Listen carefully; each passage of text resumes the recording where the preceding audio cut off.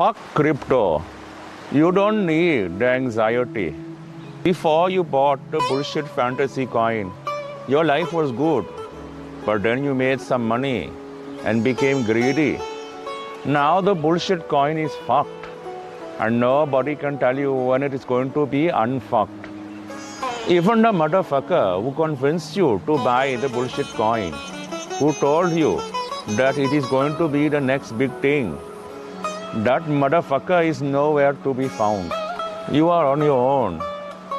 And all you can do is cry about it in the shower. And hope and believe that your bullshit coin will go up in price again. So that you can sell it and make some money and buy some more. And then get fucked all over again. That is crypto. All systems go. Prepare for countdown. 10, 9, 8, 7, 6, 5, 4, 3, 2, 1. Blast off to adventure in the amazing year 400 billion. Obscene, dirty, filthy, immoral. What are you people? On dope?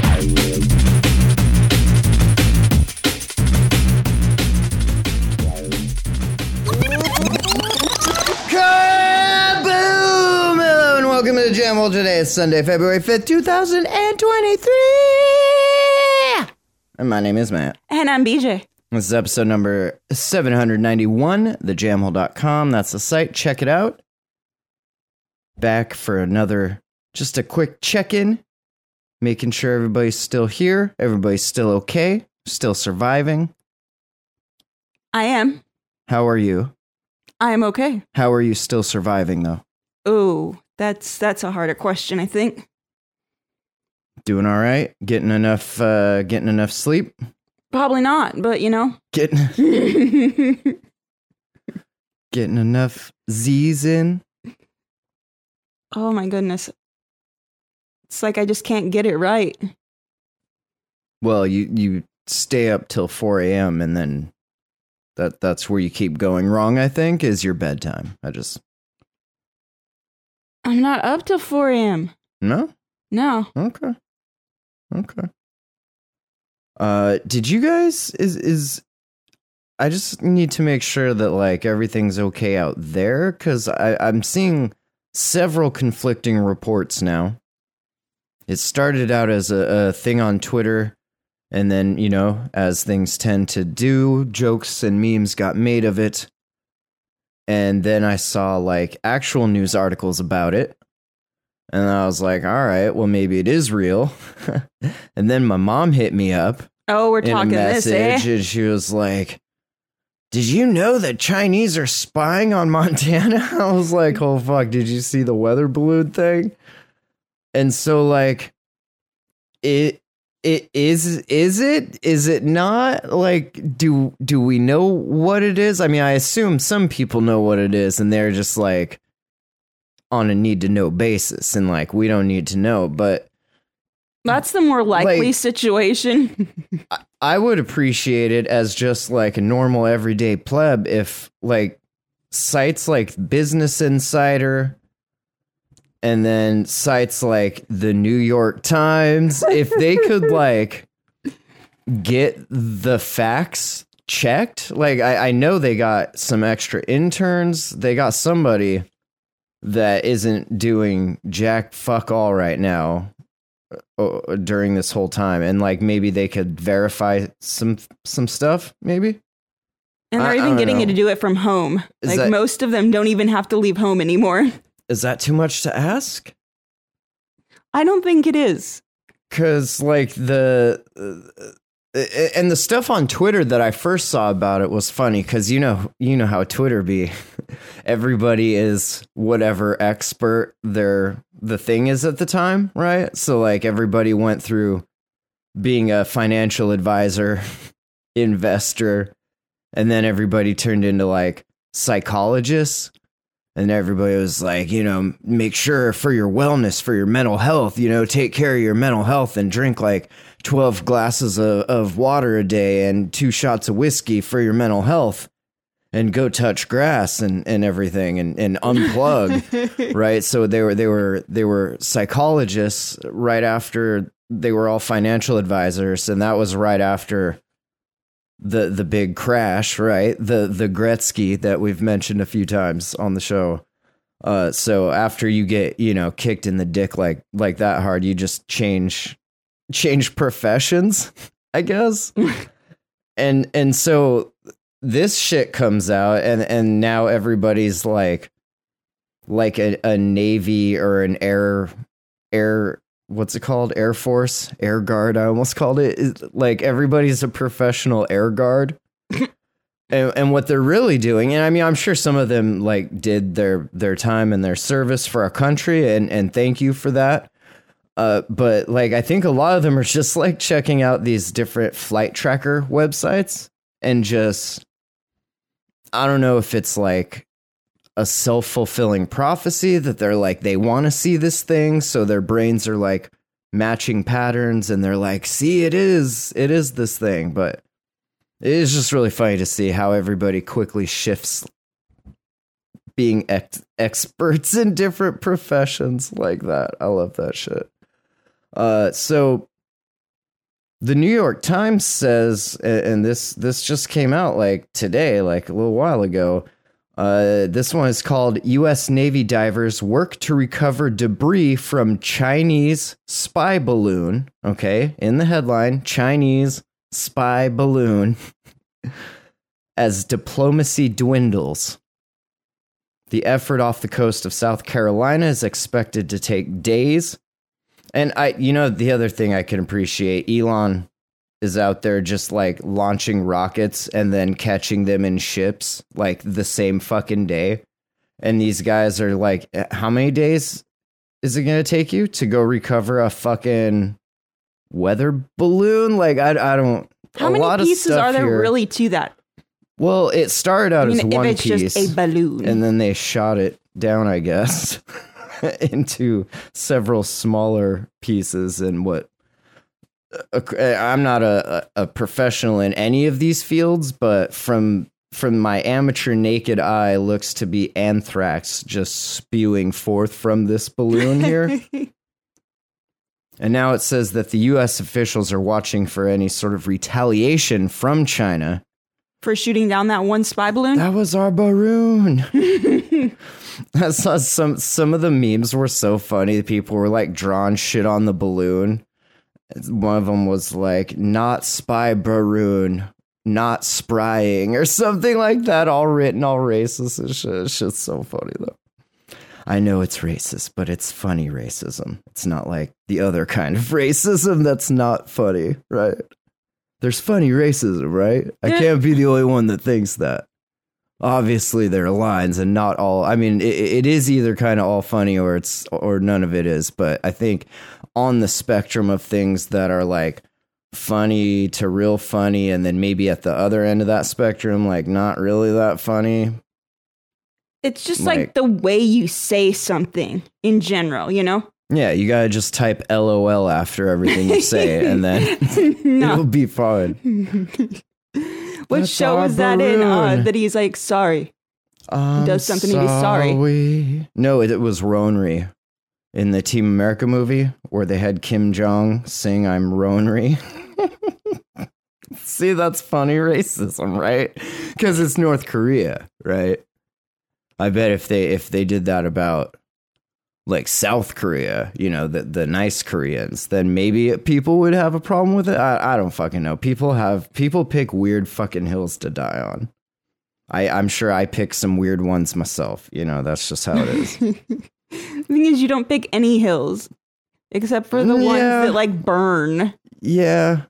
I think I like to pick the ones that I see people get like overly upset about, because those are always like fun hills to die on, because I don't give a fuck and I'm just doing it for fun, but like they actually care about it, right? So like if you can just keep like taking it one step further, you know they're gonna keep taking it, because so you're poking the bear is what you're saying. Yeah, I mean, I wouldn't call them bears. I mean, maybe like you're egging it on, little puppies or something.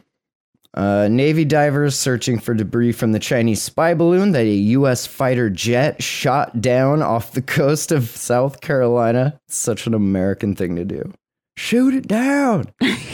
My whole thought, like, when I saw that, I was like, well, what if it is, like, some sort of weird, like, bomb or some shit, and the second we shoot it down, it just fucking nuclear detonation happen. You know, like, that's the kind of shit I was thinking about. Like, if you shoot it down, you're spreading whatever's in it all over the, you know, like that's kind of where I went with it. But and then I saw some articles that were saying, like, when Trump was pres, like, that we had them shits flying overhead all the time. Some people were saying that they were over Montana, like, just checking on their property. Oh, yeah. I mean, like, that's totally China, what like, we need to do. China owns a lot of that property out there, I guess. I don't know. Yeah, maybe they just, you know, needed to come check on their property because, you know, it was during the pandemic and they just couldn't really get here. They got Ronery. I miss you, coniferous trees. I'm Ronery. The recovery effort, which is expected to take days, possibly weeks, maybe perhaps even months, depending on how much nothing we find here. It began not long after debris from the balloon hit the water on Saturday, a defense official said. He added that a Navy ship had arrived on scene and that other Navy and Coast Guard ships, which had been put on alert, had also been dispatched. So realistically, it can't be that important because if the, like, Roswell incident happened the way they, like, say it did, you know, like the whole alien thing happened, they had that shit done in like 2 hours. Nothing happened here. Yeah, but shooting down a flying saucer is probably a lot easier than shooting down a balloon. Like, those weather balloons are really big. And I came across another story because it wasn't shot down. It was like, it just crash landed. Google thinks I'm, like, super into fucking weather balloons now. So, like, it's giving me all this other dope fucking insight on them. But apparently it was like 25 years ago or something. Like, I guess some British fighter jet tried to shoot one down. And they just put like 1,000 rounds of just like lead into it. And it just like the balloon just stayed doing its thing. Balloon was like, whatever, man. That would be so frustrating. Right? You're in this like fucking multi-million-dollar fighter jet, like this machine of death. And like this balloon just like, whatever, fam, I'm chilling. Up here vibing, just taking pictures of my property. But what I'm saying with that is that was supposedly a weather balloon too, right? That well, was I mean, the weather balloon. That's what they use. I mean, whether or not it's a spy, it's the payload that you got to worry about. The balloon itself, like, yeah, I mean, they used a weather balloon to launch that one dude way up to the whatever sphere, the stratosphere. Remember that dude that fucking broke the record? He had that funny name. I remember what his name was. Borgen Shorshin or something like that. No, it wasn't that. But that shit was crazy. That Red Bull thing. I remember watching that shit at like, I think it was at Mom's house on the fucking Amazon TV because it was the only thing streaming up there. And dude just fucking jumped out of like a space capsule pretty much. But the thing that brought him way up there, that was a weather balloon. So Gotcha. Weather balloons are no joke, man. That shit will take you into fucking space. And then deflate, and then you will fall to your death. My point here, though, is they made it all disappear. Like, it's gonzo, no pieces left. Like, we cleaned that shit up in like 2 hours. Oh, yeah. But here is it fucking decades later, and it's going to take us possibly months to clean up this one up. That probably also never happened. And this, like, is clearly there. You don't see, and I know it's a different time. There's not as many cameras back then as there are now. But like, these aren't fucking bullshit Bigfoot blurry fucking blur squatch photos. You know, like these are, you can clearly see there is a thing on a balloon there, right? Like people saw the shit. So you can't just make it disappear when people see the shit, especially when people are already paranoid. And it's over Montana where like 80% of the fucking world's militias live in Idaho and Montana. I get even, you know, the space, the fucking This is UFO a weird hill aside, for you to die on. I'm just letting you know. Go ahead. I'm saying the UFO aside, their story is it's an A what?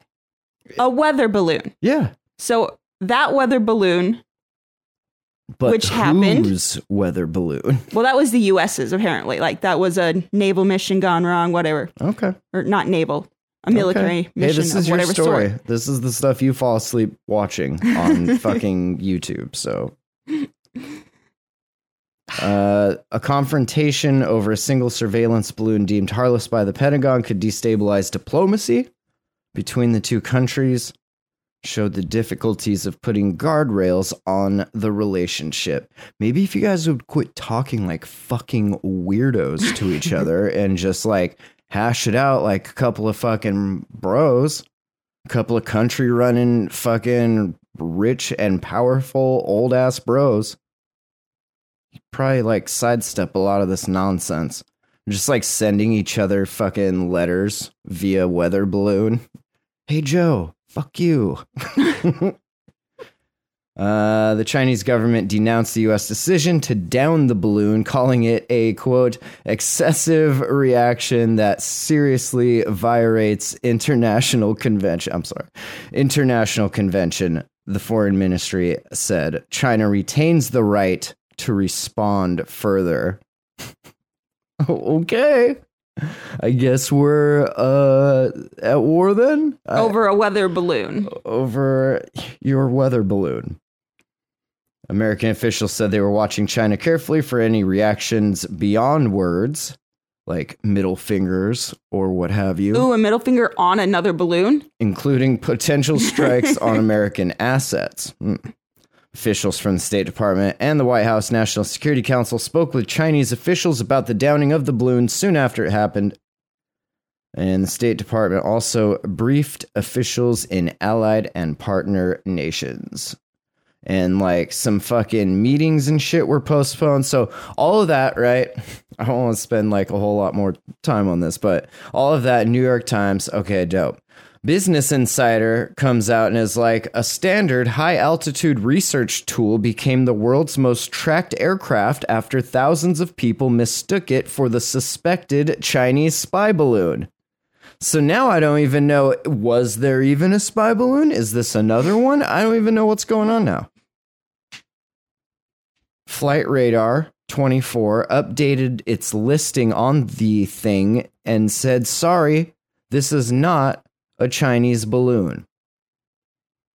So, because your homie at the New York Times wrote like 2,000 words on it being one, and you just like said, no, it's not. That's not how this happened. At least 4,000 users followed every move of research balloon named HBAL 617 on Flight Radar 24.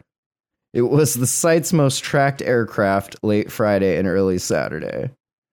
And according to Reuters, who apparently also is not going to use the same story, HBAL belongs to an aeronautics company, Aerostar, Aerodyne, which is based in South Dakota. The high-altitude Chinese balloon flying over the U.S. has gripped civilian and military attention worldwide and prompted the Secretary of State, Anthony Blinken, to postpone a scheduled trip to Beijing. So, are they saying that there is one, but that wasn't what all these dipshits were watching? Like, they were watching the wrong one? Or are they saying there just wasn't one? Or was there more than one? Or was there more than... Yeah, like, I'm so fucking confused. We know we saw something there because there was footage of it everywhere. I mean, if there was more than one, that would make sense as to maybe why the U.S. is upset, as a military force. It says after some Twitter users asked whether Flight Radar 24 would track the suspected Chinese surveillance balloon, the company said, and I quote, "We are not expecting a spy balloon to reveal its location by transmitting ADS-B." Like, here I am. The GPS Don't mind out me. there. I'm fine. I'm just another aircraft supposed to be here. Totally cool. Aircrafts use ADS-B to broadcast their identification, position, altitude, and velocity to other vessels. So it's just like out there, just like letting everybody know. There's been pressure from certain members of Congress, as well as former President Donald Trump, to shoot down the Chinese balloon. But authorities say it's not that simple, in part because fighter jets are just not designed to target balloons. Like, is this for real? Is this AI written? Because that's the goofiest fucking shit But I've as you ever were saying, heard. you know they're not built to target them because that happened once before and the bullets went right through Well, it. no, that's different though. That's like, you can't just shoot a bunch of lead through the thing. You gotta like fucking maybe fly a missile through it or so. I don't know. But this is saying like it's just straight up like its targeting just can't even deal with it. Right. It's moving so slow. Like we're designed to track fast stuff. If you move slow enough, it's like you're not even moving. Just like on that movie. Yeah, and then they talk about a weather balloon 25 years ago. 2 Royal Canadian Air Force fighter jets fired over 1,000 rounds at it and still could not shoot it down, which I'm also questioning now. So maybe that probably didn't even happen. I don't know. Maybe Business Insider, not even a real thing. I'll wake up tomorrow and go to do these show notes, and then it'll just be like broken links. So you try to do your research, So, I don't and know. nobody has the same. What I do know is something definitely got shot down there and is definitely blowing what appears to be anthrax just throughout the fucking sky. The skies over our home state. Absolutely looks like anthrax to me too. Rest in peace, Montana. Mon China. Just start calling it Mon China. But that's, yeah, I don't know. Something ain't sitting well with me. In other news, and perhaps that is all just a diversion to divert us away from this. This one is called China Says It Successfully Cloned 3 Highly Productive Super Cows. These are the most productive. They're not even cows anymore. These are super cows. Okay. Highly productive. What are they productive These at? cows, Like normal cow things? You take a normal cow, probably types, 5-10 words a minute? Yeah. Super cows, at least 45 words per minute. No I heard it joke. was 48. No joke. These 3 super cows here, they can produce an unusually high amount of milk. That's kind of gross. The state media reported hailing it as a breakthrough for China's dairy industry to reduce its dependence on imported breeds of the non-super variety. The 3 calves, bred by scientists from the Northwest University of Agricultural and Forestry Science and Technology. They were born in the Ningxia region in the weeks leading up to the Lunar New Year on January 23rd. They were cloned from highly productive cows. All I can picture is just cows like doing exceptionally more paperwork than like normal cows, like in their cow office, just being like employee of the month, like 3 months in a row, just getting shit done. These cows, they're on a fast track right to upper management. These are our most highly productive cows we've ever bred. So now we have some genetically modified milk. Oh yeah, I mean the milk was done already, been modified genetically and otherwise, but now we can just produce way more of it, which is dope. Especially when you're importing a bunch of your cows. Especially when you're a country that not like a lot of other countries really like they respect you.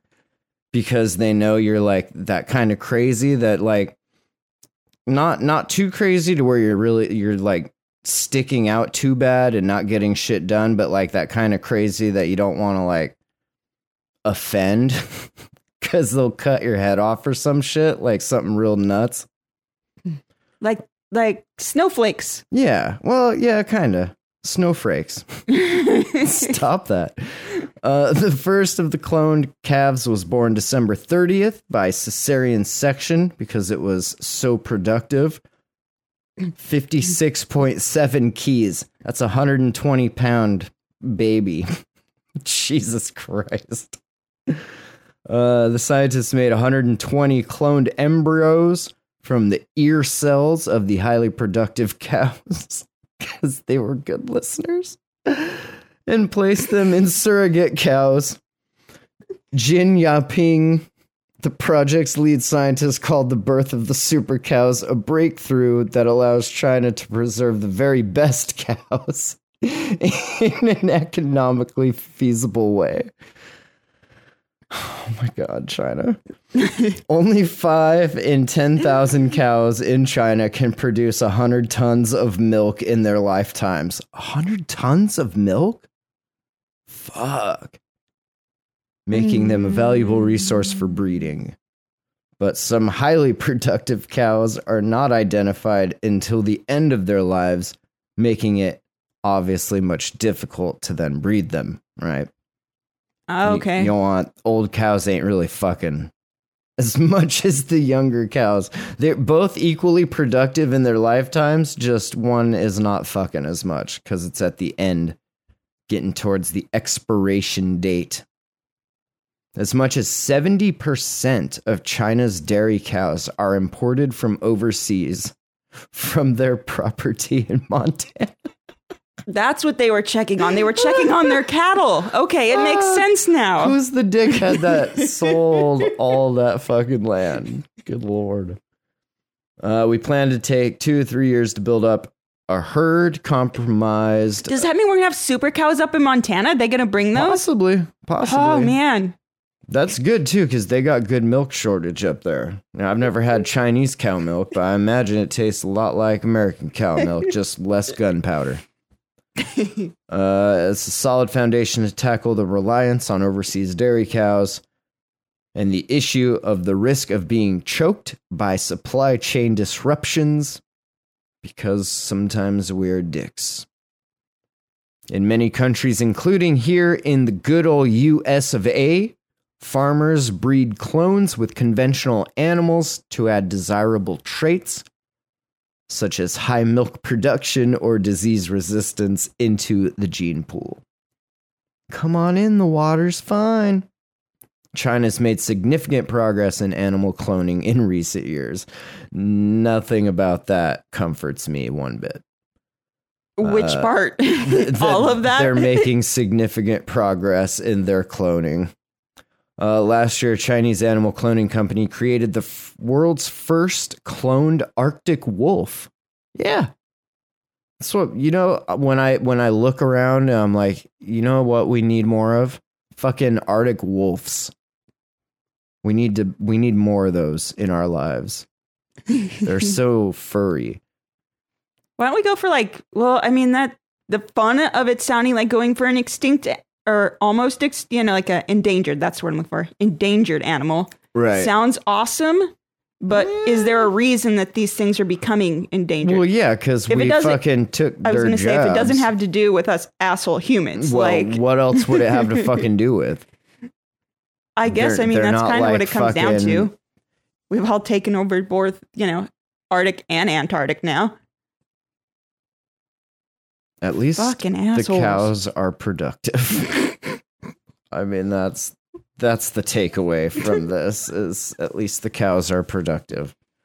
This one is called Luxury Rehab Centres now offer therapy for crypto addiction. Hey, bud, why don't you come on out of the metaverse there for a while? No, I don't want to create a free account, BBC.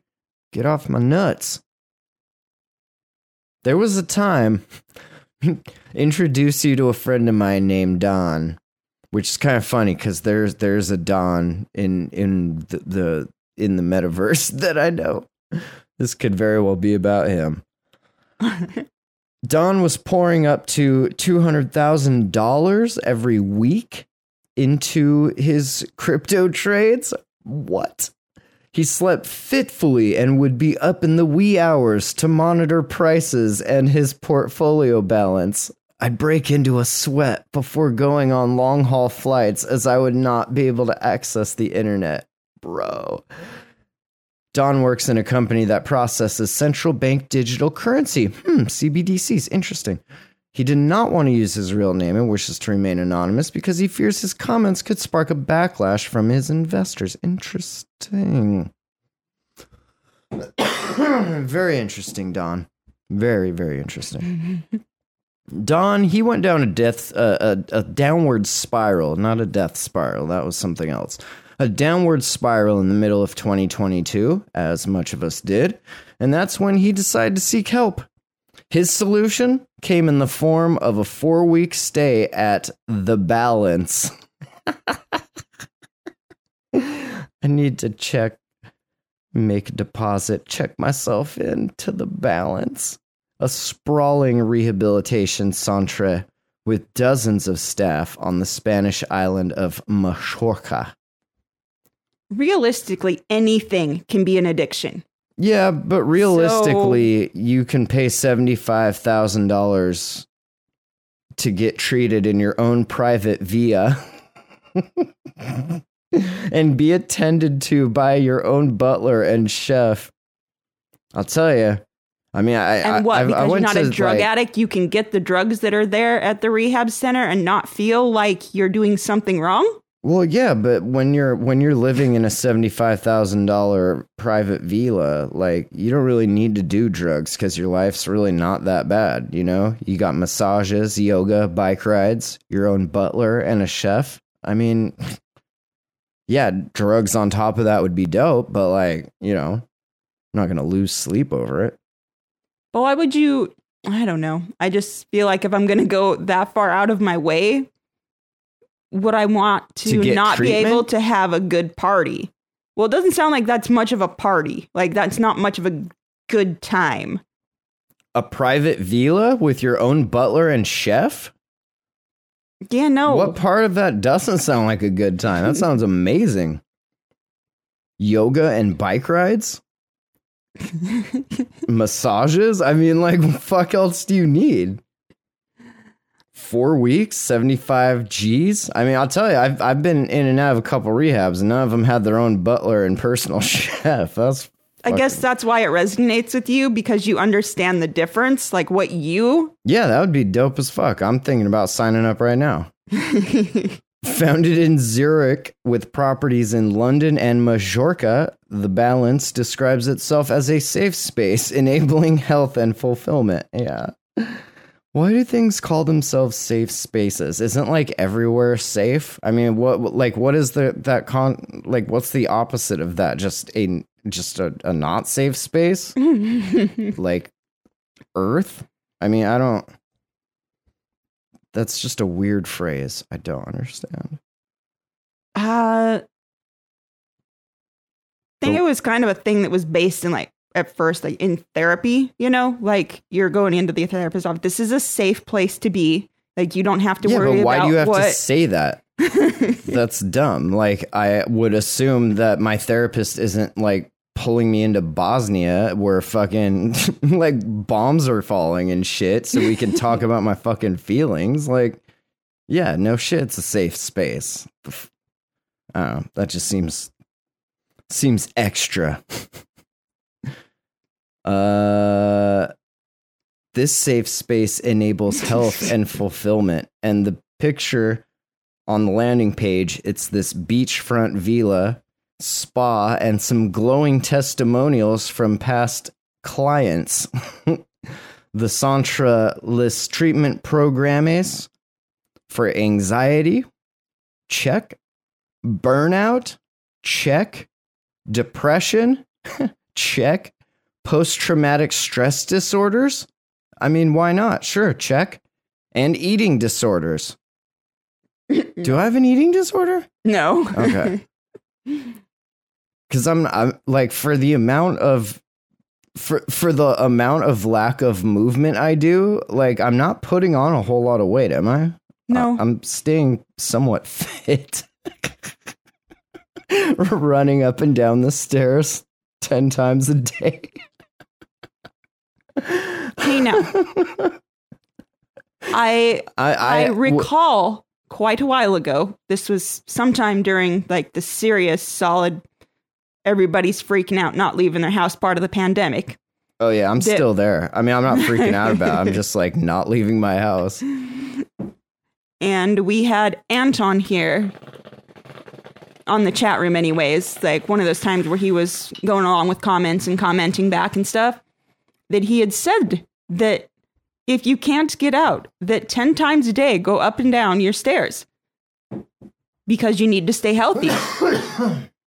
So you're going right along with your coach's routine. Well, it's perfect. That's what my private personal trainer has prescribed to me, and that is what I shall do so that I can maintain this peak physical form of mine. I did, though. I was dreading that shit. I was like, fuck, you're just going to be like sitting up there all day. Like, that's the dopest shit ever. But man, you're going to put on some pounds because I can get husky. But I'm glad that I've managed to keep it off.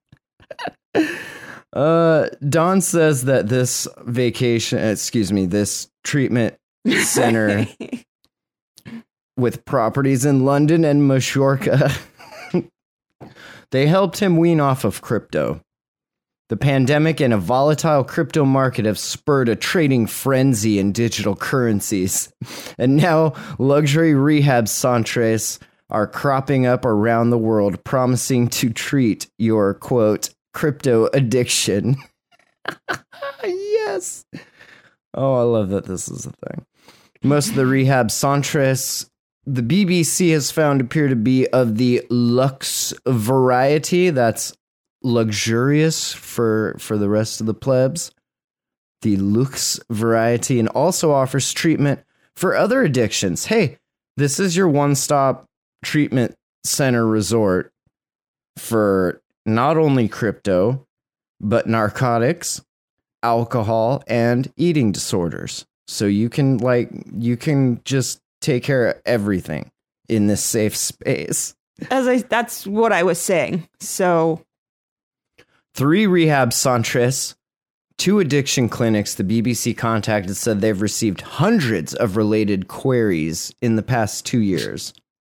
But addiction experts are skeptical whether crypto trading warrants such an exorbitant intervention. Interesting. I too was wondering that. It's like the porn addiction thing. Like, I guess I like people get addicted, quote unquote, like addicted to a lot of weird ass shit. But like some things you definitely need to like go dry out for a few weeks, you know? And if you can do it in a $75,000 fucking beach resort, why not? Fuck yeah. Like that's badass. You basically won addiction at that point. Like you win.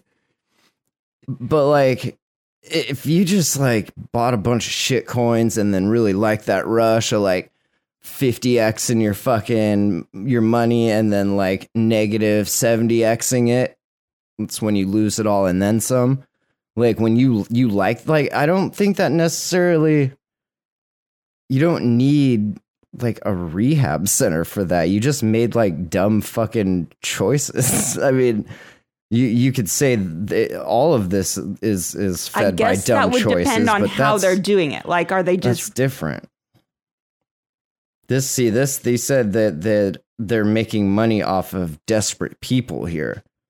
Maybe perhaps you lost your house in a crypto bet, and so you need to come here because you just don't have anywhere else to go.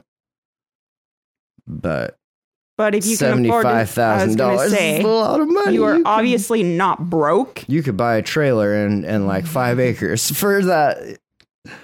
Is this like your wife or husband, whoever the one that isn't doing the trading is? Yeah, I feel like going to leave you if you keep fucking spending stupid ass money on no fucking reason.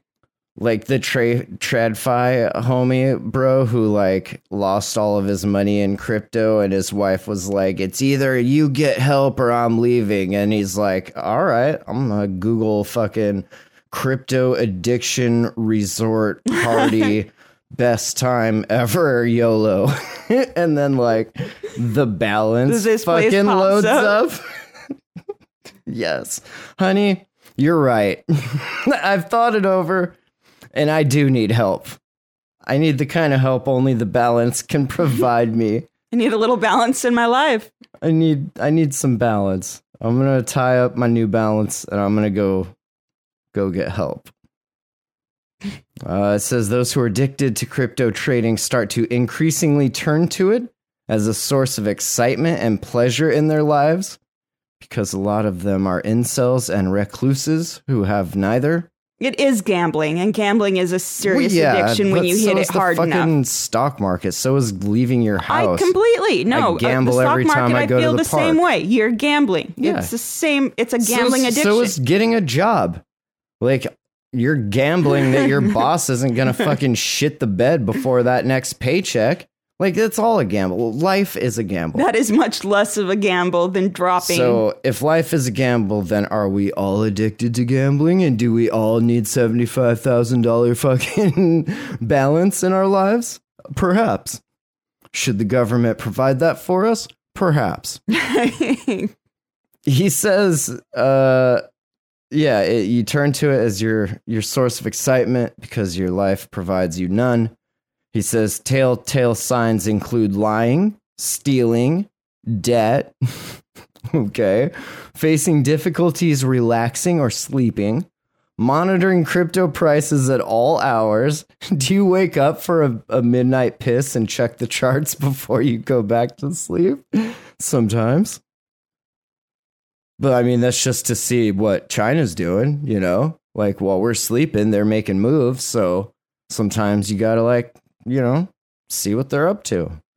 Maybe they're pumping some dumbass shit you happen to buy and you could dump it before you go to bed, you know?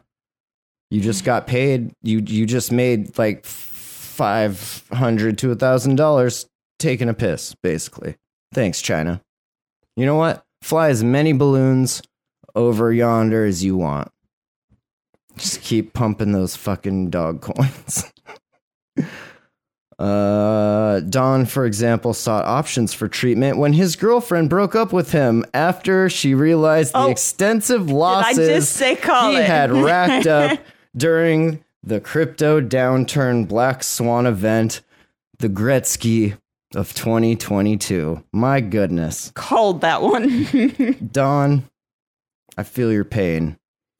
Jane, who is a 32-year-old Londoner whose name has been changed on request, said she would go on, quote, trading benders that lasted 3 to 4 days, which convinced her partner that she was having an affair. I'm cheating on you with a bunch of fucking dorks on Twitter. Sorry, honey. I think the people that do it like that go on like those 4 or 5 day benders, I think a lot of them are like the grifters that are just busting these like little rug pull schemes. Like they'll go just hard as fuck for like 4 days and like rally both sides of the fucking globe and get them all like crazy hyped up on whatever shit their dumbass fucking decided they're selling. And then, yeah, they just disappear. Sometimes they die. Sometimes they go fishing, quote unquote. Sometimes they go to rehab. Sometimes they got it, you know, I had to take all of your liquidity and go to rehab. I tried to say no, but I had all of this money, so I decided to go. She eventually sought help from Paracelsus. Paracelsus. No, because it's throwing me off because Celsius was another one of those that like took a big old shot right in the old dick ski. So it's funny that they would utilizing part of that word. It's like if it was called like Luna Celsius Voyager Recovery Inc. or something, you know, like covering all of them. Their programs for crypto addiction range from 4 to 6 weeks at about 100 racks a week. $104,000 every week. How long do you think it would take you to cure? What does this include? I'll take 3 hours. I want to know what this includes. Because this is not balanced. So for $104,000 or 85,000 pounds sterling, your online therapy sessions are about $650 an hour. Your treatment, which involves blood tests, customized diet plans, yoga, acupuncture, and medication, whatever you need, whatever necessary, she added, describing it as a 360-degree approach to mental health. This is the most retarded shit I've heard in a while. We're going to think outside the box and take a full 360-degree, which is a circle, approach to your mental health. For $104,000 a fucking week, I'll take whatever approach you want. I mean, crypto addicts often need help setting boundaries, such as time limits for trading and stop-loss limits, orders with instructions to close out a position when it reaches a certain price to guard investors against excessive losses. Or, and hear me out, or you could not be a pussy and YOLO that shit and ride that bitch all the way to the top and then all the way back down to the bottom. You know, choice is yours. Crypto addiction experts say is also the more often we sit here and talk diagnosed- about this, the more I wonder how much you've lost. Not as much as I've won. No, that's probably not true. I've definitely lost more than I've won. Just ask my tax guy. Crypto addiction experts say is also often diagnosed because of other conditions. Keith, also not his real name, said he went to Paracelsus recovery because of dependency on sleep meds. But he later found crypto addiction was the real cause. What? I was dependent on these sleep meds, but it was just crypto. Sorry, guys. 51-year-old says he got hooked on crypto trading during the COVID-19 lockdown. See, that's what made that shit pump as hard as it did. Like, it was pumping just on its own, but then you have all of these fucking dumbasses just, like, sitting at home, Googling stuff, and eventually you're gonna find some degen fucking crypto gambling shit. Well, I mean, the addicts can't leave their house, do anything else. So you got to find a new vice. I mean, so you're welcome. He said, it was only when my children came to stay with me over Christmas that I realized how erratic I had become. I was hostile towards them, and they were worried that I was sleeping for days at a time. What? All the while, none of us thought my trading was part of the problem. Yeah, because you're such a good fucking trader. All right. Anyway, I thought that was pretty amusing. Fucking luxury rehab for degens. They've added that to the luxury rehab has added it. I mean, if you're going to charge people that much money for, doing a recovery, why not add another one to it? Yeah, might as well. I mean, whatever you need. Anything else you guys want to be addicted to, Are we you cover addicted it. to We got religion or like hookers? I mean, whatever. Like, we'll help you. In probably one of the more American headlines this week, this one is called Federal Agents Discovered a Dumpster Filled with Almost 250 Working Rifles and Shotguns in Oklahoma and alleged that a man was given 2 free shotguns to hang on his wall. Here you go, sir. Those are for you and the boy there. You go ahead and take those home. Why? And hang them up. Hang That's them a on the lot of wall guns till to throw away. you need them. You never know, sir. Federal agents are trying to figure out why an Oklahoma gun store owner threw almost 250 guns in a dumpster and why a man was allegedly allowed to keep 2 of them as a memento. According to some court filings, first reported by Court Watch, January 19th, 2023 on Oklahoma City. Oklahoma sanitation workers stumbled upon a dumpster with 236 rifles, 12 shotguns in it. And he called the cops. Is that your first instinct? Well, I'm betting you're going to get to. I bet you're going to get to the point Take where what I he's wanted. the one who got 2 guns. Because he called it in? Because he. Yeah, I bet you he was allowed to keep. Well, you could keep all of them you want because they threw it out. It's garbage. Investigators wrote that in late 2022, the owner of the store, International Firearm Corp., Anthony Musato, had asked agents with the Bureau of Alcohol, Tobacco, and Firearms how to destroy the weapons, citing a manufacturer's defect. Okay. Musato was told in the fall by the ATF to slice the faulty guns in 3 different areas. All right. You gotta so they won't fire.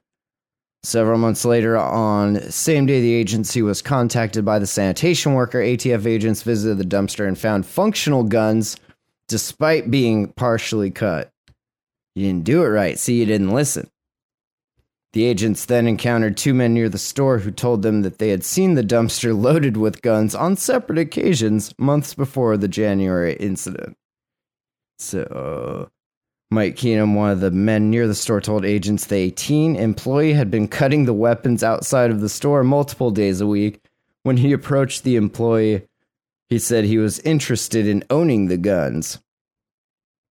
Hey man, do you want to just own these? Mr. Keenum told the man that he did not intend to shoot the guns, but rather wanted to hang them on his wall. And the dude was like, yeah man, whatever. Take them. He gave him 2 uncut firearms. Oh, yeah. You like your fucking firearms uncut? Just like... Right. Did you want those cut or uncut, sir? Raw, unadulterated, uncut. That's how you have the most feeling. My firearms are uncut because that's how they have the most feeling. Don't like my shit stepped on. And gave... Oh, see, you went drugs. I was thinking circumcision, like uncut cocks. You were thinking uncut drugs. See? It's difference there. It's interesting. Mr. Keenum gave him 2 magazines as well, 1 for each firearm. Obviously, you have the guns and they're hanging on your wall. You're gonna need the clips, sir. What? This dude was just being helpful and polite, man. I don't know. Goes the extra mile. Per the warrant, yeah, give that dude a raise. Give him a gun to take home and a magazine. That's right. Whole thing. How do you think he actually has already taken home? Is Give the him question. a raw, uncut firearm. Oh yeah, you know he took some home already. He's been handing those things out like gifts. He's been out there cutting them. He's probably been selling them. That's what I'd be doing, allegedly. Like that's money right there. Per the warrant, authorities are seeking to search Masada's homes and other businesses to see whether 2 guns given away were documented. Of course, gonna make a big deal out of this. Agents are also looking into whether he followed the gun disposal laws required. Well, of course they're fucking Probably not if he had his documented. fucking intern out there half-ass cutting guns up and shit. If they weren't documented, he wouldn't have given a shit and would have just thrown them out just to throw them out. Right? But being documented would make you want to do your disposal properly. Like you tried to go through all the right steps and they're like, you have to go through all this work to cut them 3 ways, every one of those guns, to do this properly. He's like, well, fuck that.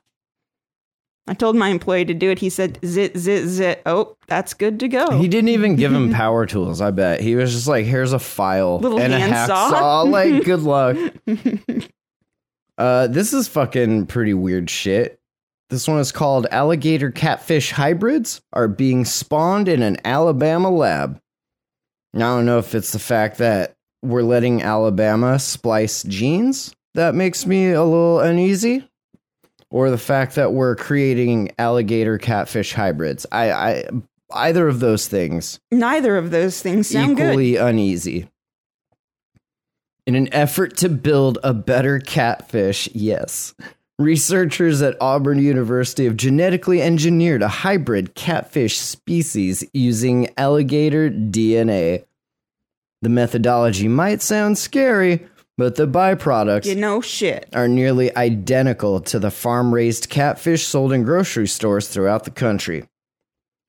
Americans eat a lot of catfish. Do we really? That's got to be just a southern thing, because that's gross. I've never seen it anywhere I never live. eat a cat or a fish. No. I'm definitely not eating both. It's impossible to put a number on how many chuckleheads we catch and cook on an annual basis. chucklehead. That's South for catfish. Is that true? Fuck They if I call them know. chuckleheads? Hey, Bill, toss me another chucklehead. Okay, Tom.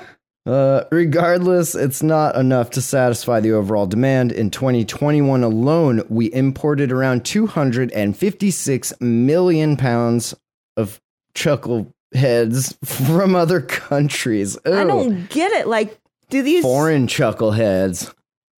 do people not know what a catfish is? Like, do they not know what it eats? Yeah, it's just like trash and shit. Yeah, that's what I'm saying. Like, Yeah, I mean, you a lot not of shit know what eats you're eating? trash. I mean, people eat trash. I don't know.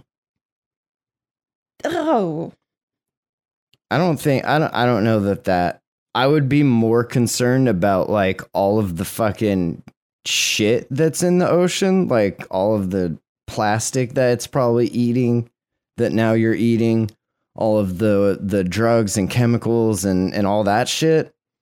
Like that's what I'd be more worried about. But catfish are gross. Like fish are just gross. So I don't know why people be eating that shit.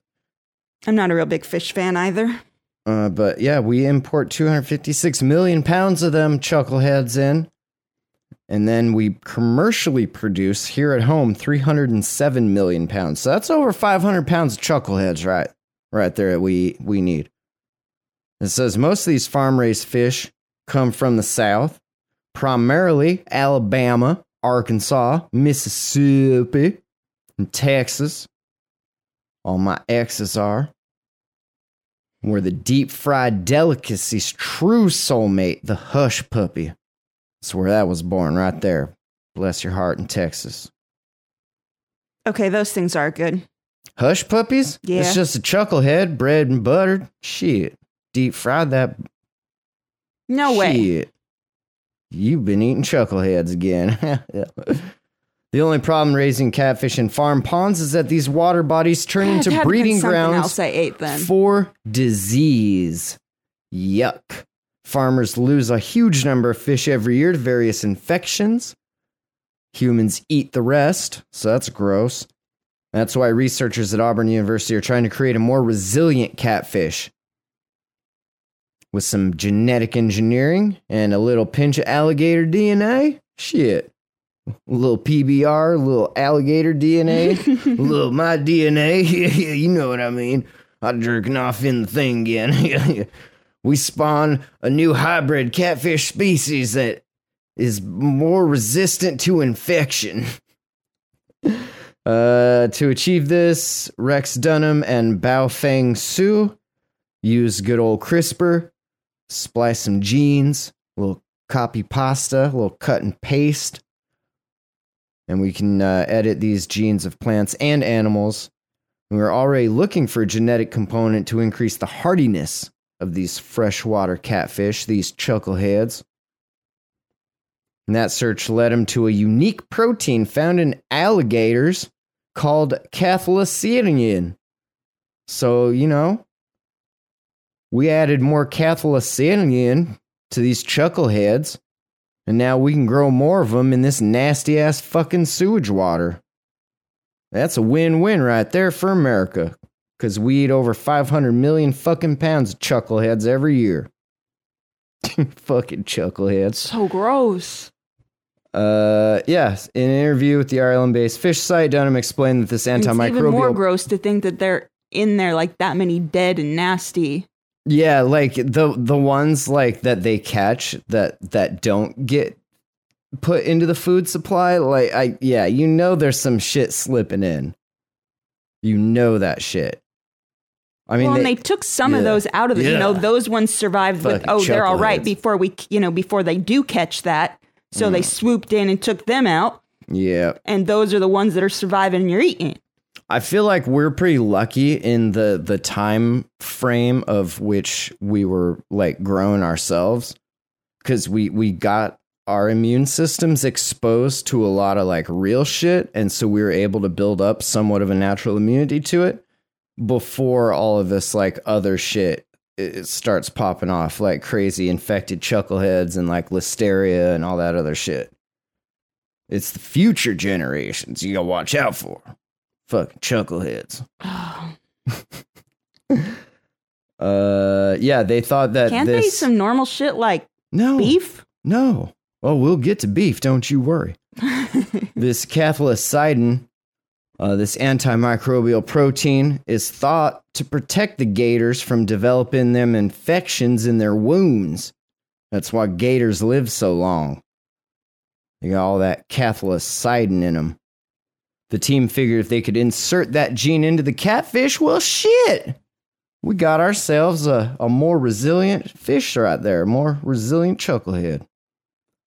One fear that came up during the experiment, of course, was the risk of a genetically modified superfish escaping from farms and going all like Spider-Man 2. Was that the one with the reptile dude? Doesn't even have to go like crazy Spider-Man 2. In general, like that becomes an invasive species. Yeah, that's what they're worried about.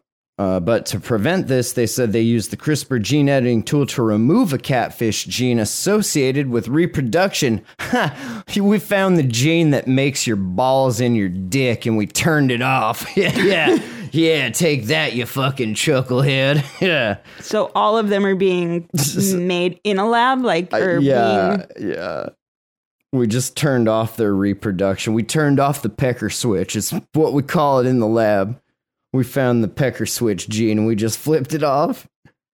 Then they replaced it with the alligator gene. The gene swap. The hybrid catfish are unable to reproduce because they ain't got no dicks. I think it would have to be, which way would it have to work? It can work either way because it don't matter because you know what? Nature finds a fucking way. That's right. Follow-up experiments proved that the survival rates of these hybrid fish were between 2 and 5-fold higher. While they haven't been peer-reviewed yet or tasted, their findings have since been published in bioRxiv. Because of the ethical concerns surrounding CRISPR technology and genetic modification, regulatory approval for these hybrid catfish is not a certainty. The experiment has already raised doubts among the larger scientific community as well. I too have my doubts.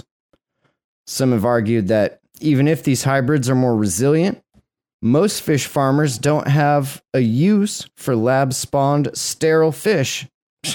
Yeah, these fish ain't gonna fuck themselves. I mean, and even though the hybrid species is still just a catfish, there's also, of course, the marketing problem of selling hybridized alligator catfish to consumers.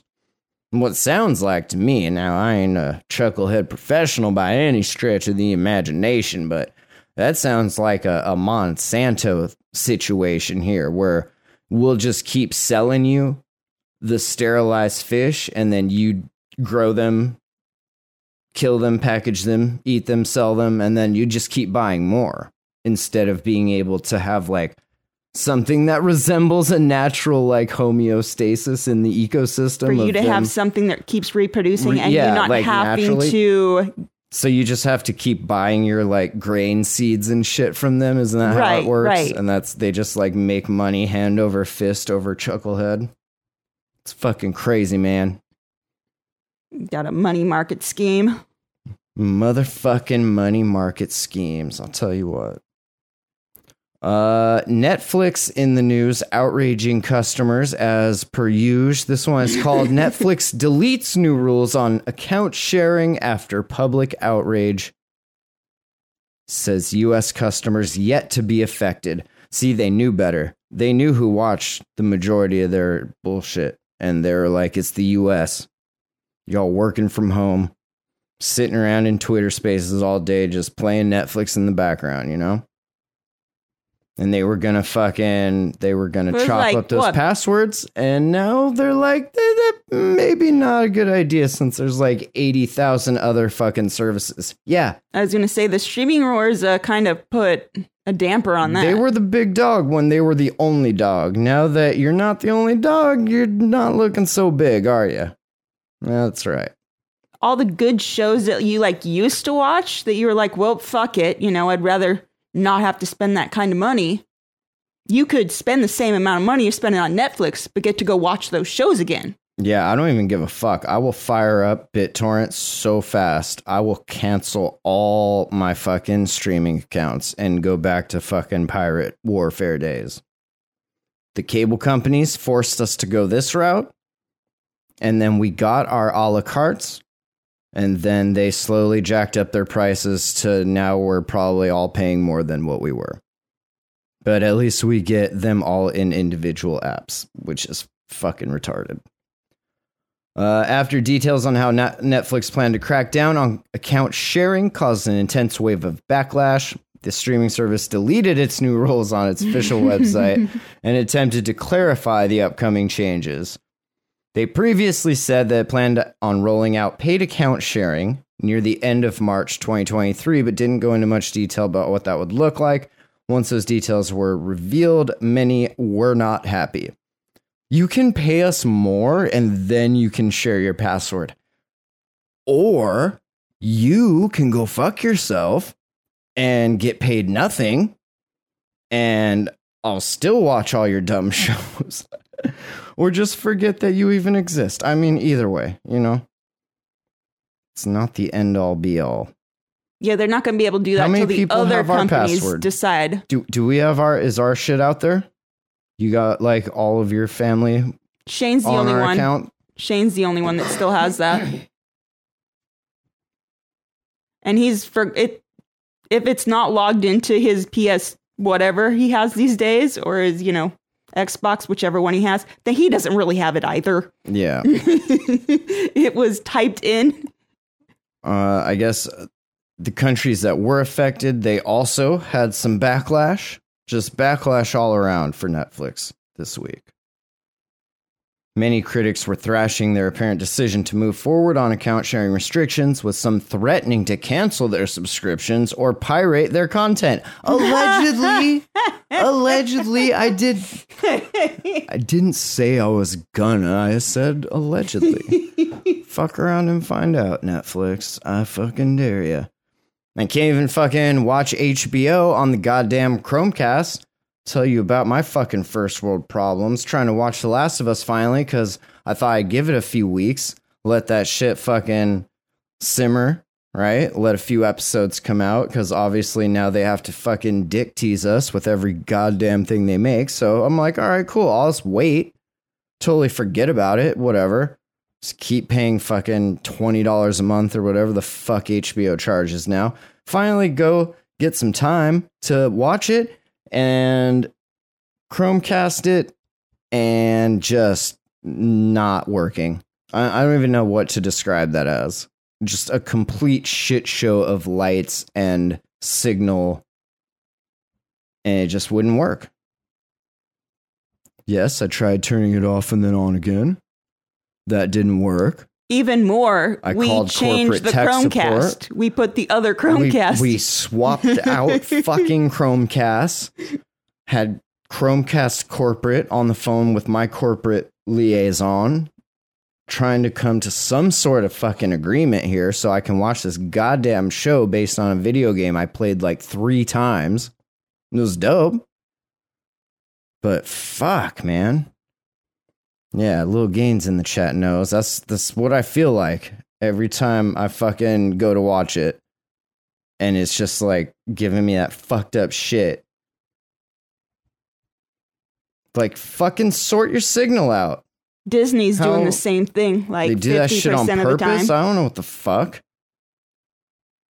Tell you, they fuck up our new TV and I'm going to have some serious they might have fucked up our last one. I don't know. TVs might just go old when you leave them on 24/7 for 8 years. If you didn't show such pretty pictures on it, I wouldn't just leave it on all the time. But fuck, man. But it happened right after HBO the last time, and Disney both did the that whole thing. Remember when it zapped up and down the screen? Yeah. And then that line just happened to show up right some there. Bullshit. Some might even go so far as to say perhaps a little planned obsolescence. They were like, you know, our records here show that you haven't purchased a new television in 9 Black Fridays. So go ahead and just send that special signal right on down the line. Dude, you and him didn't even wait till a fucking special. No. Y'all were just You like don't. rolling when and you you're ball, like, you don't wait for anything. I don't wait for anybody or anything. When I'm balling. Get out the way. That's all. Simple. Netflix co-CEO Greg Peters said in January that his company's new anti-account sharing plan will help nudge non-paying users into creating their own accounts. Oh, yeah? To that, which the user said, hold our beer, Greg. We've got folks that are watching Netflix who aren't paying us as part of basically borrowing somebody else's credentials. Well, imagine this, Peter. We have garbage on Netflix that we're watching that we don't even fucking care about, and we're really not even watching. We're just wasting bandwidth, ours and yours, just for background noise. So, think about that. Greg Peters. Our goal is over this year to basically work through that situation and convert many of those folks to be paid accounts or to have the account owner pay for them to get enough subscription. But either way, we're seeking to sort of monetize the viewing value that we're delivering. Oh, Greg. Oh, Greg. so really he's just waiting for someone to switch over to a different Greg. streaming service. That viewing value, Greg, let me tell you a little something about corporate viewing values. Put fucking ads in your show. See what Oh, happens. God. I'll throw that TV out the window. Again, Netflix changes to its account sharing rules may only apply to customers in certain countries right now. Not ours. But the company has already said it plans on staggering release of its new policy in the beginning of March. Well, Greg, will be... Ooh, don't turn that one off. Oof. Wrong keyboard. Well, Greg, we'll be on a Twitter space waiting for you to make a fucking move. Make a fucking move, Greg. I dare Choices in life, you. Greg. Think about it. There's choices, Greg. I don't think you know how many angry lunk The cards we can repercussions turn will on not be well. and point in your direction, Greg. This one is called Naked Man Ran Through Des Moines Hotel Swinging Toilet Plunger. Interesting. A 20-year-old man accused of running naked through a hotel in Des Moines, Iowa, wielding a toilet plunger and pulling the fire alarms. Trevin Hill, 21, of Las Vegas, was arrested January 28th and charged with assault while displaying a dangerous weapon, first-degree criminal mischief, and the disorderly conduct. According to the Des Moines Police Department, Hill approached a victim on the 18th floor stairwell. This is all the dope shit at hotels always takes place in the stairwells. I don't know if you've stayed in many hotels, but if you ever I really do, haven't. check out the stairwells. That's where all the dope shit is happening. This was one in the Marriott downtown. Had the toilet plunger in the 18th floor stairwell. Naked. That sounds The sanitary, naked buddy. man yelled, quote, "I'm going to expletive get you." What do you think? I'm going to fucking get you? I'm going to cunting get you? It's got to be fucking. Fucking's the only one that... I'm going to bitching get you? Yeah, it's got to be fucking. You're right. This is like Mad He Libs chased over here. them, yelling. Police said that multiple people saw Hill allegedly pull fire alarms around the hotel. The man continued running on several floors, swinging the plunger until he was finally subdued by the po-pos. And off to jail he went. Of all He weapons posted to bail, choose, though, so a toilet choices. brush. Choices, Greg. There are choices. Speaking of choices, before we get out of here, I thought this one was pretty amusing. New York City. Get a rope. This one is called 27-year-old pays $1,850 every month to live in an old New York City laundromat. I knew true community as a child, and I know it again now. At this fucking laundromat I pay $1,800 a month to live in. What? His name's Samson Dahl. While Samson Dahl's ex-girlfriend thought the old laundromat he was considering as a potential new apartment was, quote, disgusting, he saw the potential for a great live workspace, and he moved in a month later. I don't think a space needs to be a perfect representation of what we hope a simple mind looks like. Oh, Dahl, you're so deep. I think a space should be an imperfect representation of the people who are in it at that moment in their lives. That's what I do. That's basically what I do with terrace spaces. I think each and every space should be this imperfect representation of the people that are in that very space at the moment of their fucking lives that they're in it for. God damn, I need to find a laundromat to move my studio into. Yeah. Do you really want to do that? No, I like my studio right here. I like my studio 10 feet, no further than 10 feet from my sleeping studio. The 27-year-old production designer is no stranger to living in commercial spaces. He used to live in a warehouse in Chicago, so he knew going into his apartment hunt that he wanted to repeat that experience. What? I lived in a shithole in Chicago, and I knew that was the experience I want here in New York. I'm just curious, okay, everything's so expensive to live in those places. If it was worth it to him to pay less, $1,000 less to live in a bigger space, Yeah, but it's not. It's not even worth it to live in that space for that much. That's insane. A little laundromat?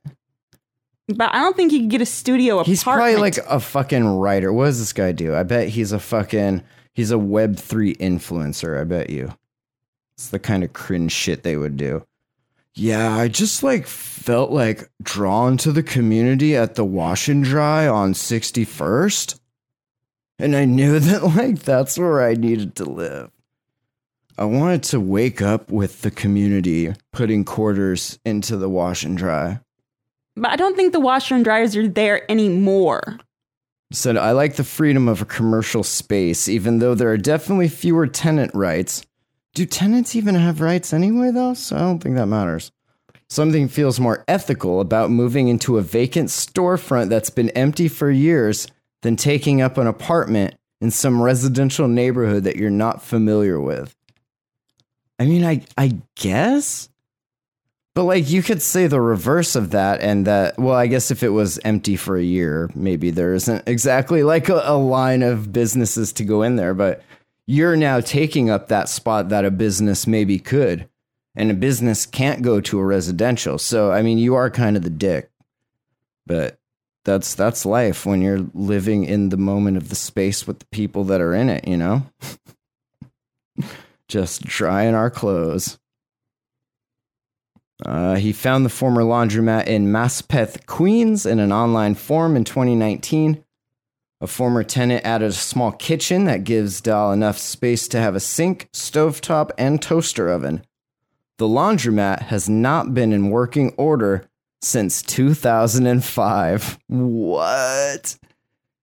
So all that shit's been ripped Is there out of shit there though? forever. Because you should check those. There might be bodies in some of those machines, bro.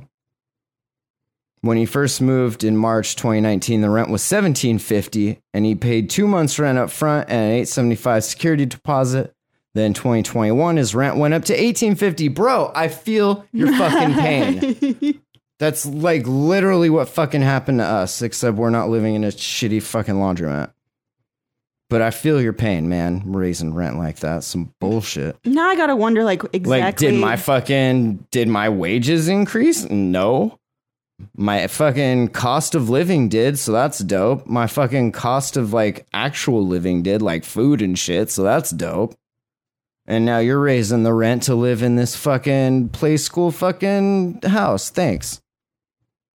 Yeah, I don't know why there's so many people shooting other people in this country. That's the weirdest thing. I mean, you would think at this rate, everyone's just perfectly happy. He pays $120 for electricity and $60 for the internet. Nice. Dahl is in production design. One of the perks of the job is access to a lot of free furniture, and the projects are done, so he's used to that to decorate the space. Average rent sweet. for a studio apartment in New York He's a hoarder. is $1,900. So he's getting a deal. Studio. He's getting a deal then. He's got the whole laundromat. I figured that was kind of the sitch. You want a 1-bedroom? Now you're up to $2,000. You want 2 bedrooms? $2,500.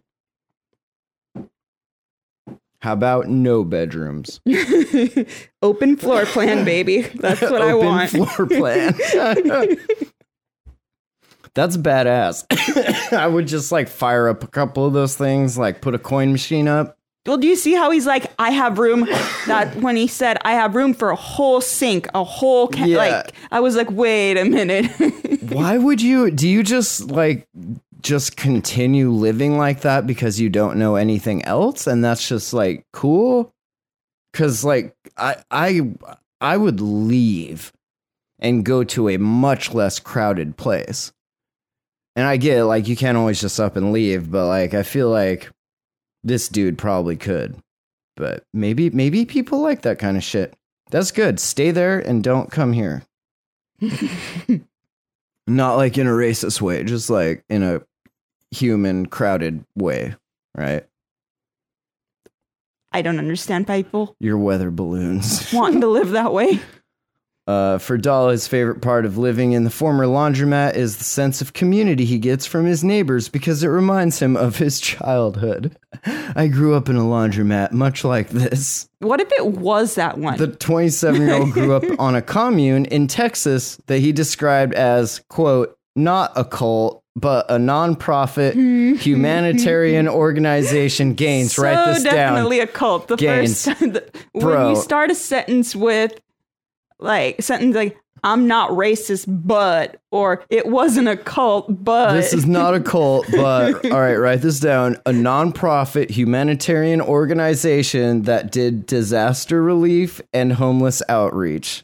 Perfect. Yeah, what do you guys do? We are disaster relief and homeless outreach experts. I myself was professional homeless for 22 years. My partner So here, they target people that have no homes into joining their cult.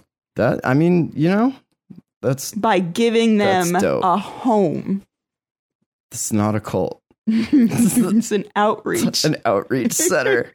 I'm thinking of opening up my own crypto addiction research center and research and outreach. I think that really molded this kind of open door policy that I've had and maintained my adult life. That's how my mom always lived. Yeah, your mom had an open door policy.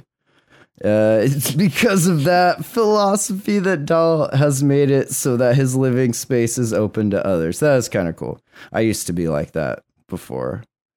He even has his fridge and communal swing out front. Yeah, guys, this is my sex swing. This is the fridge. Feel free to use either or, unless, of course, I'm using it. The washer and dryer don't work, but we're working on that. Could you imagine that? Like living in a fucking space that used to be a laundromat and your washer and dryer just not working. Putting your sex swing out or front. not having a washer and dryer. That community feeling has proved essential for Dahl, especially after he was mugged in the neighborhood a couple months ago. Oh yeah, that wasn't your community though, right? That was like somebody else's. This different community. People are looking out for me more than I'm looking out for myself, and that is true community. That's the communitility that I yearn for. I knew true community as a child, and I know it again now. It's really weird that this article is using the word community so much. That's just a really weird thing.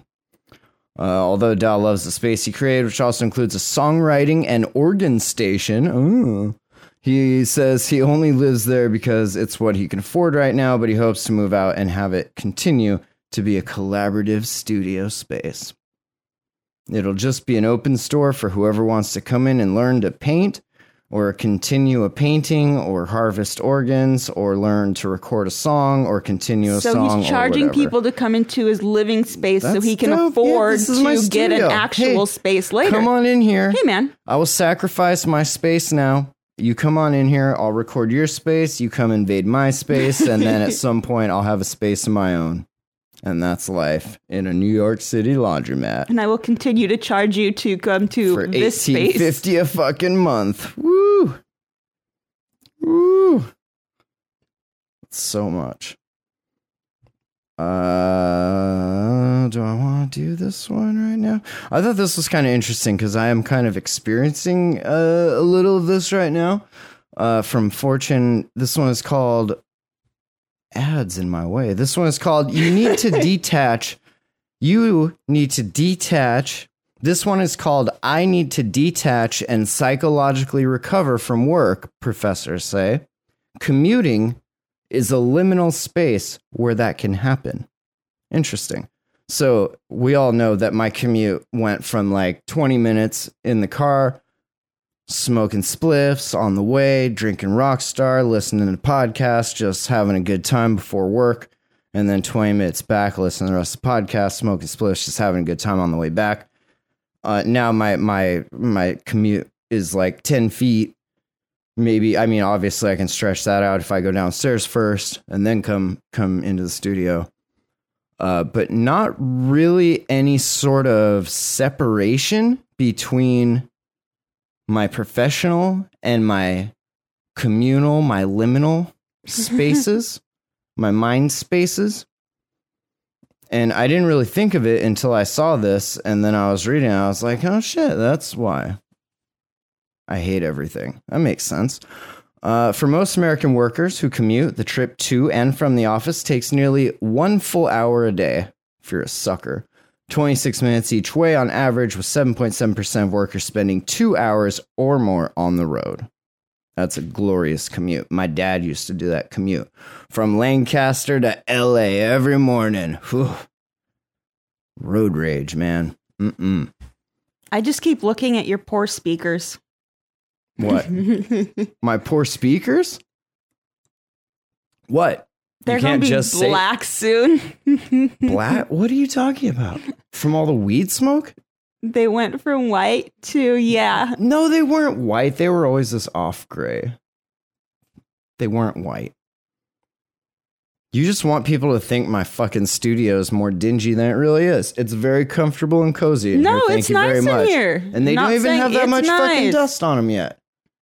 Maybe if you did your fucking job instead of slept all day and cleaned some shit, we wouldn't have so much fucking dust in here. I don't touch your speakers or your work equipment. Well, maybe then you need to start and clean up. Because I don't want to break your shit. Well, then hire a maid. I will vacuum and dust the rest while you do that. But many people think commuting as a chore and a waste of time because they haven't discovered the beauty of podcasts, specifically thejamhole.com and terraspaces.org. However, during the remote work surge resulting from COVID-19 pandemic, several journalists curiously noted that people were, could it be, possibly, missing their commutes? One woman told the Washington Post that even though she was working from home, she regularly sat in her car in the driveway at the end of the workday like a fucking pleb in an attempt to carve out some personal time and mark that transition from work to non-work roles. That's amazing. I don't have any of that because it's like a round the clock kind of thing. Like if I'm up, I'm probably working, or I'm at the park, or I'm sleeping, in which case I'm not up. This lady actually clocks out, goes out to her car, and like pretends to pull in and just sits there and like gets her shit all composed. I'm gonna have to start doing that. All right, guys, clocking out for the day. Have a good day. And then just walk out to the car. It makes sense to an extent. It makes sense that we're all fucking Looney Tunes. As management scholars who study the interface between people's work and personal lives, we sought to understand what it was that people missed when their commute suddenly disappeared. I miss my podcast time, really. I mean, I don't listen to near as many episodes of Yeah Dude or Distorted View or The Skeptic's Guide or any of that shit because I'm not driving. That's why I try to listen to it or having earbuds in your ears driving. while doing your job. Yeah. If I'm listening to anything, it's more fucking spaces while I'm editing spaces while I'm editing spaces. It's all spaces all the way down. In our recently published conceptual study, we argue that commutes are a source of liminal space, a time free of both home and work roles that provides an opportunity to recover from work and mentally switch gears to home. It's that time when you can just like blast some like fucking West Side Connection and just like be as gangster as you want to be because you're in your safe space in your fucking car, just like spitting game to the fucking imaginary friend in the car with you. During me time. During the shift to remote work, many people lost this built-in support for these important daily processes. Without the ability to mentally shift gears, people experience role blurring, which can lead to stress, which can lead to smoking a lot more fucking weed. Without mentally disengaging from work, people can experience burnout. Huh. Do you or someone you love experience the symptoms of burnout? Perhaps our $75,000 a day rehab clinic can be what you need. Call us and I'll rent you out my studio space and we can have communal rehab time together and you can pay me $75,000 a day. We have one in-house chef, my girl here, and we have one in-house butler, my girl right here. We have one in-house nurse, my girl right here. We reviewed research on commuting, role transitions, and work recovery to develop a model of typical American workers' commute liminal space. We focused our research on two cognitive processes: psychological detachment from the work role, mentally disengaging from the demands of work, and psychological recovery from work, rebuilding stores of mental energy used up during work. See, I'm a professional, so I get my mental energy in the form of 160 milligrams of caffeine, 260 calories, taurine. Those motherfuckers right there protein. Should be sponsoring you. I'm not saying their name, but that's where I get all of my energy, Ooh, my is mental. That it? We quit saying their name now? You just don't say their name because it's not video. Nobody saw the can that I was holding up that was black with the gold star on it. Like, nobody saw that. So, yeah. No more free publicity here.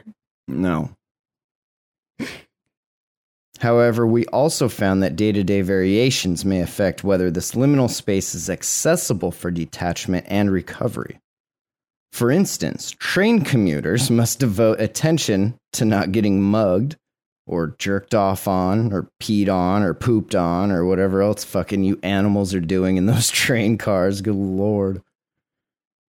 Attention to selecting their route, monitoring arrivals or departures, and ensuring they get off at the right stop. Whereas car commuters just put that shit on cruise control and roll. Especially if you got a Tesla, you probably ain't even driving to work anymore. You just like checking your charts. We found that on one hand, more attention to the act of commuting means less attention that could otherwise be put towards shit posting on Twitter or whatever your favorite app is. Relaxing recovery activities like listening to music and podcasts like the Jam Hole. On the other hand, longer commutes might give people more time to detach and recover. In an unpublished follow-up study we conducted ourselves, we examined a week of commutes of 80 university employees to test our conceptual model. The employees completed morning and evening surveys asking about the characteristics of their commutes, whether they shut off from work and relaxed during the commute, and whether they felt emotionally exhausted when they got home. I mean, if you're getting home from anything and not just feeling exhausted, you're probably a lot younger than we are. Did they consider age into this situation? I wake up and I'm just like, oh God, I'm so exhausted already. And like, I haven't even done anything yet. I just know what the day is going to entail. I'm just like, that's your burnout right there talking. I mean, I could very easily just like not do anything all day, but then I'm just like sitting there. I'm like, I'm so exhausted. It doesn't matter. So I might as well do something, right? They had a bunch of preliminary findings that aligned with the related research, suggesting that those who have returned to the workplace might benefit from seeking to use their commute to relax as much as motherfucking possible. To help enhance work detachment and relaxation during the commute, commuters could try to smoke more weed and avoid ruminating about the workday. Perhaps bring a flask of your favorite whiskey and take shots. Shots. About to emotionally detach of this bitch. Instead, focus on personally fulfilling uses of the commute time, like snorting lines off a CD case. Door dashing some fucking Dairy Queen. Such as listening to music or podcasts like The Jam Hole. Or calling a friend. I hate when people do that. When they're just like bored driving and they call you. So now it's like, I gotta be bored with you while you're driving. Like that, I don't know. That shit bugs me. What's gotten to me is I guess everybody who calls me thinks they have to fucking video call me. Mm-hmm. Dude, you're not even looking at me because I'm walking around my house. So I'm not looking at you. Like, no, I literally have my phone. That's rude. You stop what you're doing and spend some fucking time connecting with your community. Don't be a bitch. Well, when you want to sit on the phone with me for like an hour and a half, I wouldn't want to sit on the phone with anybody for that long. I don't want to sit on the phone with you for like any minutes. Like you, as in any of you and her, anybody. Like I just don't. I don't want to talk to you on the phone. Well, like if I've got my Bluetooth in and like that's okay. I'm getting shit done, cool. But no, I don't want to just stare at you on my phone. Yeah. While I wear my Bluetooth. It makes sense, like when it's Christmas and mom wants to like watch the kid open presents and shit like that. But like, yeah, I'm not just like. Or if you want to call and talk to me for like 5 minutes, like and that look Family and say, Guy hey. where Peter and he's like, so hey Quagmire, what are you up to? And they just like call each other up like women. That shit was funny. Hey guys. Hey Peter. That was a good show. All right. Anything else? I think that was it. That should be good. I can't think of anything else. Ben was going to come on the show today, but then he decided that he was going to sleep instead. So fuck him. He said he'll come on the show next week. So joke's on him. We're just not going to do a show next week. So fuck him. Haha. No, we'll probably do one next week. We're trying to be more weekly about these, if you've noticed. Because we're almost at episode 800, so, you know. I know. What do you want to do? Absolutely nothing. It's almost the anniversary again, because it's right after your birthday, huh? And that's coming up? Oh, yeah. So you got, like, the anniversary. When is that? The 11th? How many years has it been? Oh, first of all, it's the 16th. Fuck me. But. What we got here? 08? February 08? It was February. 09, 10, 11, 12, 13, 14, 15, 16, 17, 18. Fuck, I'm out of fingers. It says 10, 11. This is like 14 years? Is that for real? 2023? How many years is that? From 08? It's 15. 15 years? Go Lord. It's like a chunk of my adult life just wasting away on this podcast. Oh, that's awesome. Changes, baby. All the changes. But the thing about that is, it's your life is documented the whole time. Dope as documented. Yeah, it's also so documented. when you grow up, when she grows up, and when is I like, grow up, Dad, what did you do? Like, what was your life like? You could say, "Here, honey," and just shoot. Whatever you do, don't listen to this. I need to like tie that shit to my heart so that when my heart stops beating, it destroys all of these servers except for the TerraSpaces archives that will need to live on forever. That's what Dana Infamy. said when I was talking to her fucking years ago. She was talking about how she's glad that she separated from the jam hole before her daughter would ever know it existed. Oh, yeah. Well, that worked out well. So, yeah, All right. Email info@thejamhole.com. If you email thejamhole.com, that's the website. Check it out. The link to the Telegram's in there. It's where we do these shows live. Probably every Sunday, every other Sunday, right around there, something like that. You can hang out in there throughout the week too. Say hey, toss up stupid news stories, talk shit about everything that's happening else in the world around us. It's all good times. You never know. It might get featured on the next Sunday's episode. It probably of the won't, Jam but Hole. That's you know, a lie. You can try.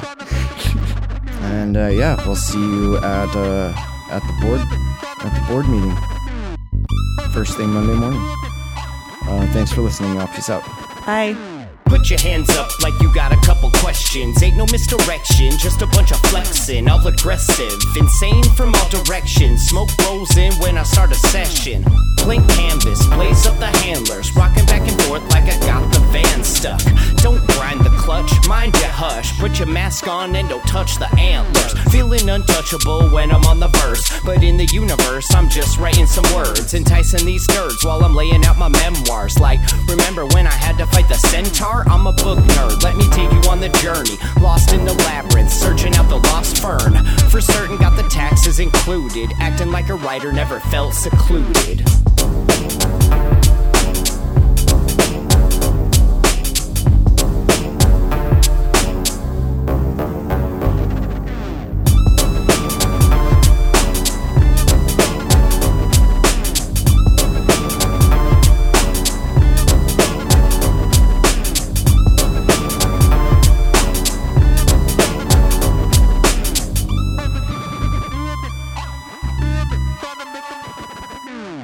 Get into the shit and line them up. Just another fixed game of try my luck. Go lighten up, dog, it could always be worse. Unless you're in the back of a hearse, then you're dead or putting in new speakers. It's a toss-up, driver or just tweakers. Don't stress, yo, I've done the research. Living life like a bunch of fucking lemurs. It's a remake off the cutting floor. We take a little bit of poison and put it in the cheesecake.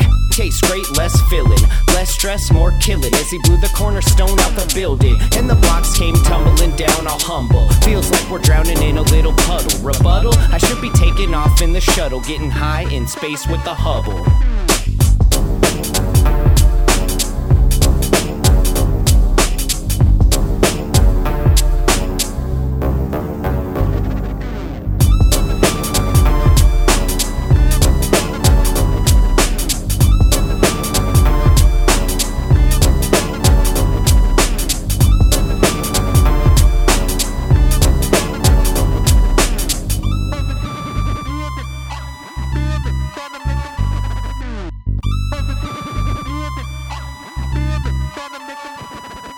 Fuck crypto.